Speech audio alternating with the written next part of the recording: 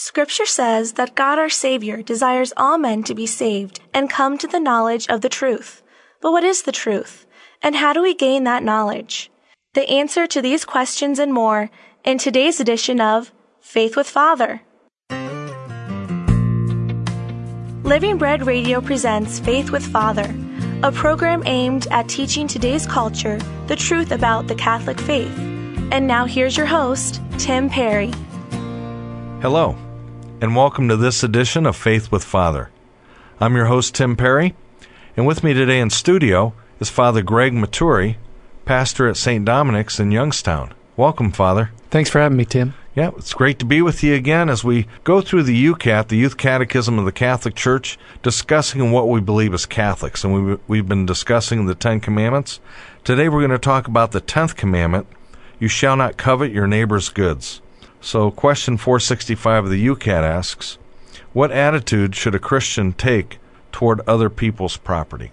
Yeah, I mean, that's an excellent question because very quickly we become jealous, we become envious of what other people have, whether it's a talent or some property or something, and we need to be conscious of the fact that life, what the meaning of human life is about, what is most important in human life, and what is most important in human life is knowing who God is and knowing who you are, who we are in ourselves.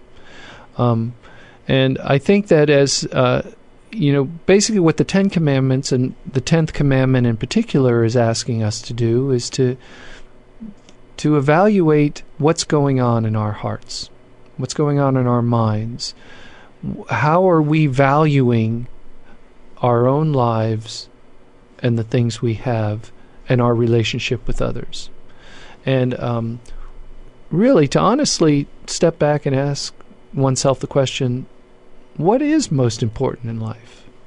What am I striving for? What am I expending most of my energy on? And what am I committing most of my resources to? Because, envy, coveting what other people have, your neighbor's goods, the 10th commandment, envy really, it's a waste of energy. It's dissipating good time and effort and resources on something that's vain and empty and will not lead to human happiness. We naturally want things, and there's a certain goodness to that, to want things, to want to possess objects. That's good, as long as it doesn't rule our lives, as long as it doesn't become the most important thing in our life, as long as we realize that whatever we have, or whatever somebody else's has, is for the good of human happiness, the good of human flourishing, both for myself and for the community, never forgetting that life is not all about my needs and wants, but it's about what the community needs. It's the common good. You want to be happy. You want to find fulfillment. You want to know truth. You want to know love. Put yourself last. Seek the good of others. Seek the common good. And I think that's what this 10th commandment is getting at and that should be the Christian attitude toward people's property. I know it's easy to get caught up in the comparison game. The media constantly bombards us with this disease of more, always wanting more and better things, whether it's houses, cars, jewelry, clothing, whatever it is, whatever material good it is. So it's easy, and I've caught myself doing the same, thinking, I really haven't done as well as this guy over here, or maybe this guy over here. And look, I start comparing myself to others and realizing that no matter how much you have, you can always find plenty of people who have more. So it's a game you can never win.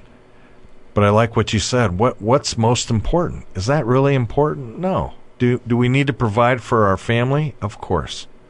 But when we start playing the game of that independent Rambo American spirit where, we want to be the best, and you have that confidence, and again, you take it to the extreme by wanting more. Then you start getting into the area of greed, where you want more just for the sake of feeling better about yourself or comparing yourself with others and maybe being equal to someone else. So again, what is the most important thing? Well, it certainly isn't accumulating worldly goods. As the scriptures tell us and as Jesus tells us, we want to accumulate the treasure that can't decay, that can't grow old or moldy. Treasure in heaven. Yeah, and I think that's the key right there. Treasure in heaven. To desire the things of heaven more than the things of earth. That is the Christian attitude. In fact, St. Augustine has a great sentence in his rule to try to live with less rather than desire more. I've never heard that. So there's I love just from a strictly human perspective, there's a certain challenge to trying to live with less. And young people, although many times young people are caught up in possessions and things like that, and older people too, but I've noticed more and more young people like the challenge of trying to live with less. They like the idea of going to a poor country and serving a poor country and serving poor people in a poor country. There's something fulfilling, and in a sense, and it's ironic and paradoxical, that in a sense, the less we have, the more human we feel. The more we are concentrating on the human. There's another element here, too, about the 10th commandment and envying what other people have, is the notion of trust. Do we trust that God will provide what we need? I mean, we need to work, yes. Part of human dignity is that we work to earn the things that we have. And it's a good and healthy thing for people to want to work harder to earn more money to buy certain things. But the element of trust in our relationship with God, and that trust is very important in any relationship. Do we trust God, or do we trust in things, in possessions, in money? That's a great point, and the challenge is living our lives as if we really do trust God. So it reminds me of a prayer from a ministry called Mary's Call out of Kansas City, Missouri, and it's Jesus asking these questions. And one of the questions is, are you willing to go to the end of the branch, risking breaking it, knowing and trusting that I will catch you? So again, are we willing to live our lives trusting that God is going to provide for us, regardless, especially if we're focusing on trying to help others, help the less fortunate, help the poor? So in a sense, the 10th commandment brings us right back to the first commandment. I am the Lord your God. And the revelation of God to the Jewish people, and that's now part of the Christian faith, is, I will rescue you. I will protect you. I will provide for you. I will bring you into the land and give you the good things you need. And it's the usual lesson of human history that we don't trust God, that God is going to do what he said he's going to do. But God always speaks the truth, and thus the commandment about speaking the truth. Look, why should we not bear false witness? Because if we lie, we won't trust that other people will tell us the truth. If we won't tell the truth, how can we trust other people to tell the truth? If we are not telling the truth, how can we trust God to tell the truth? Look, God always tells the truth, and the more one speaks the truth, the more one trusts other people. And the 10th commandment, the more you trust God to provide the things you need, you will be amazed. I mean, beyond your wildest imagination, what God will provide. That's a great point, Father. I guess I never thought of it from that perspective. What you said earlier about what matters is what is in our heart. What are we thinking?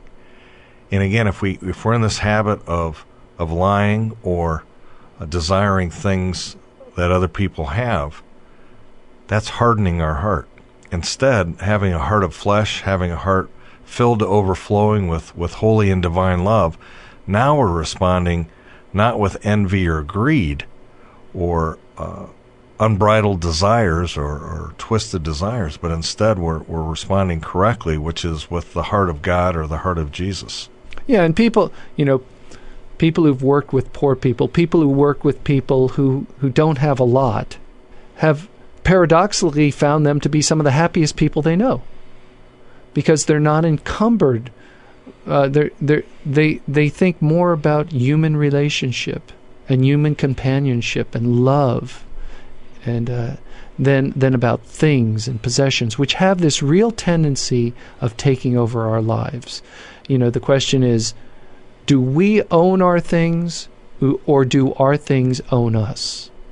And that's all part of the 10th commandment. Thou shalt not covet the things that your neighbor has.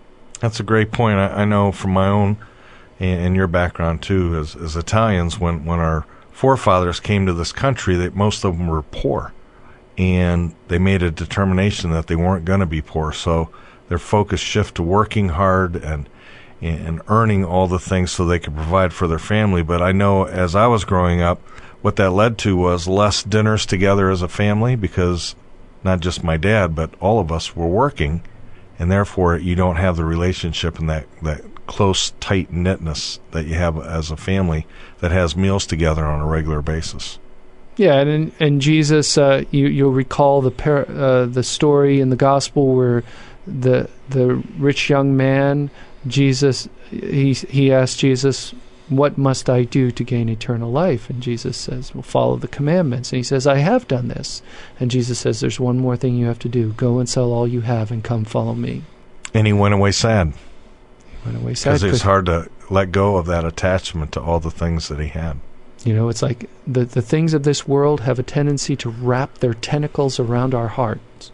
And we want to disencumber ourselves of our possessions. We want to really, hold on to the things we need. Try to live as simply as one can, because it's then we can concentrate more on God. And that's one of the benefits of daily Mass and daily Rosary. It helps us see the big picture, that this life is just temporary. It's not a big deal if we have the latest iPhone or the newest Lexus or whatever. But the big picture is spending eternity with God in heaven. Right. And it's okay to have the newest iPhone. It's okay to have the Lexus. We're not, owning private property is very important. And, you can't give away, things to charity if you don't have anything. So, it's nice to have things. It's nice to have money so you can give it away, so you can be charitable. But and some people have talents where they just naturally earn a lot of money. So it's very important. Well said, Father. You've been listening to Father Greg Maturi on Faith with Father at Living Bread Radio. This has been Tim Perry reminding you that God loves you more than you can imagine. Bye for now.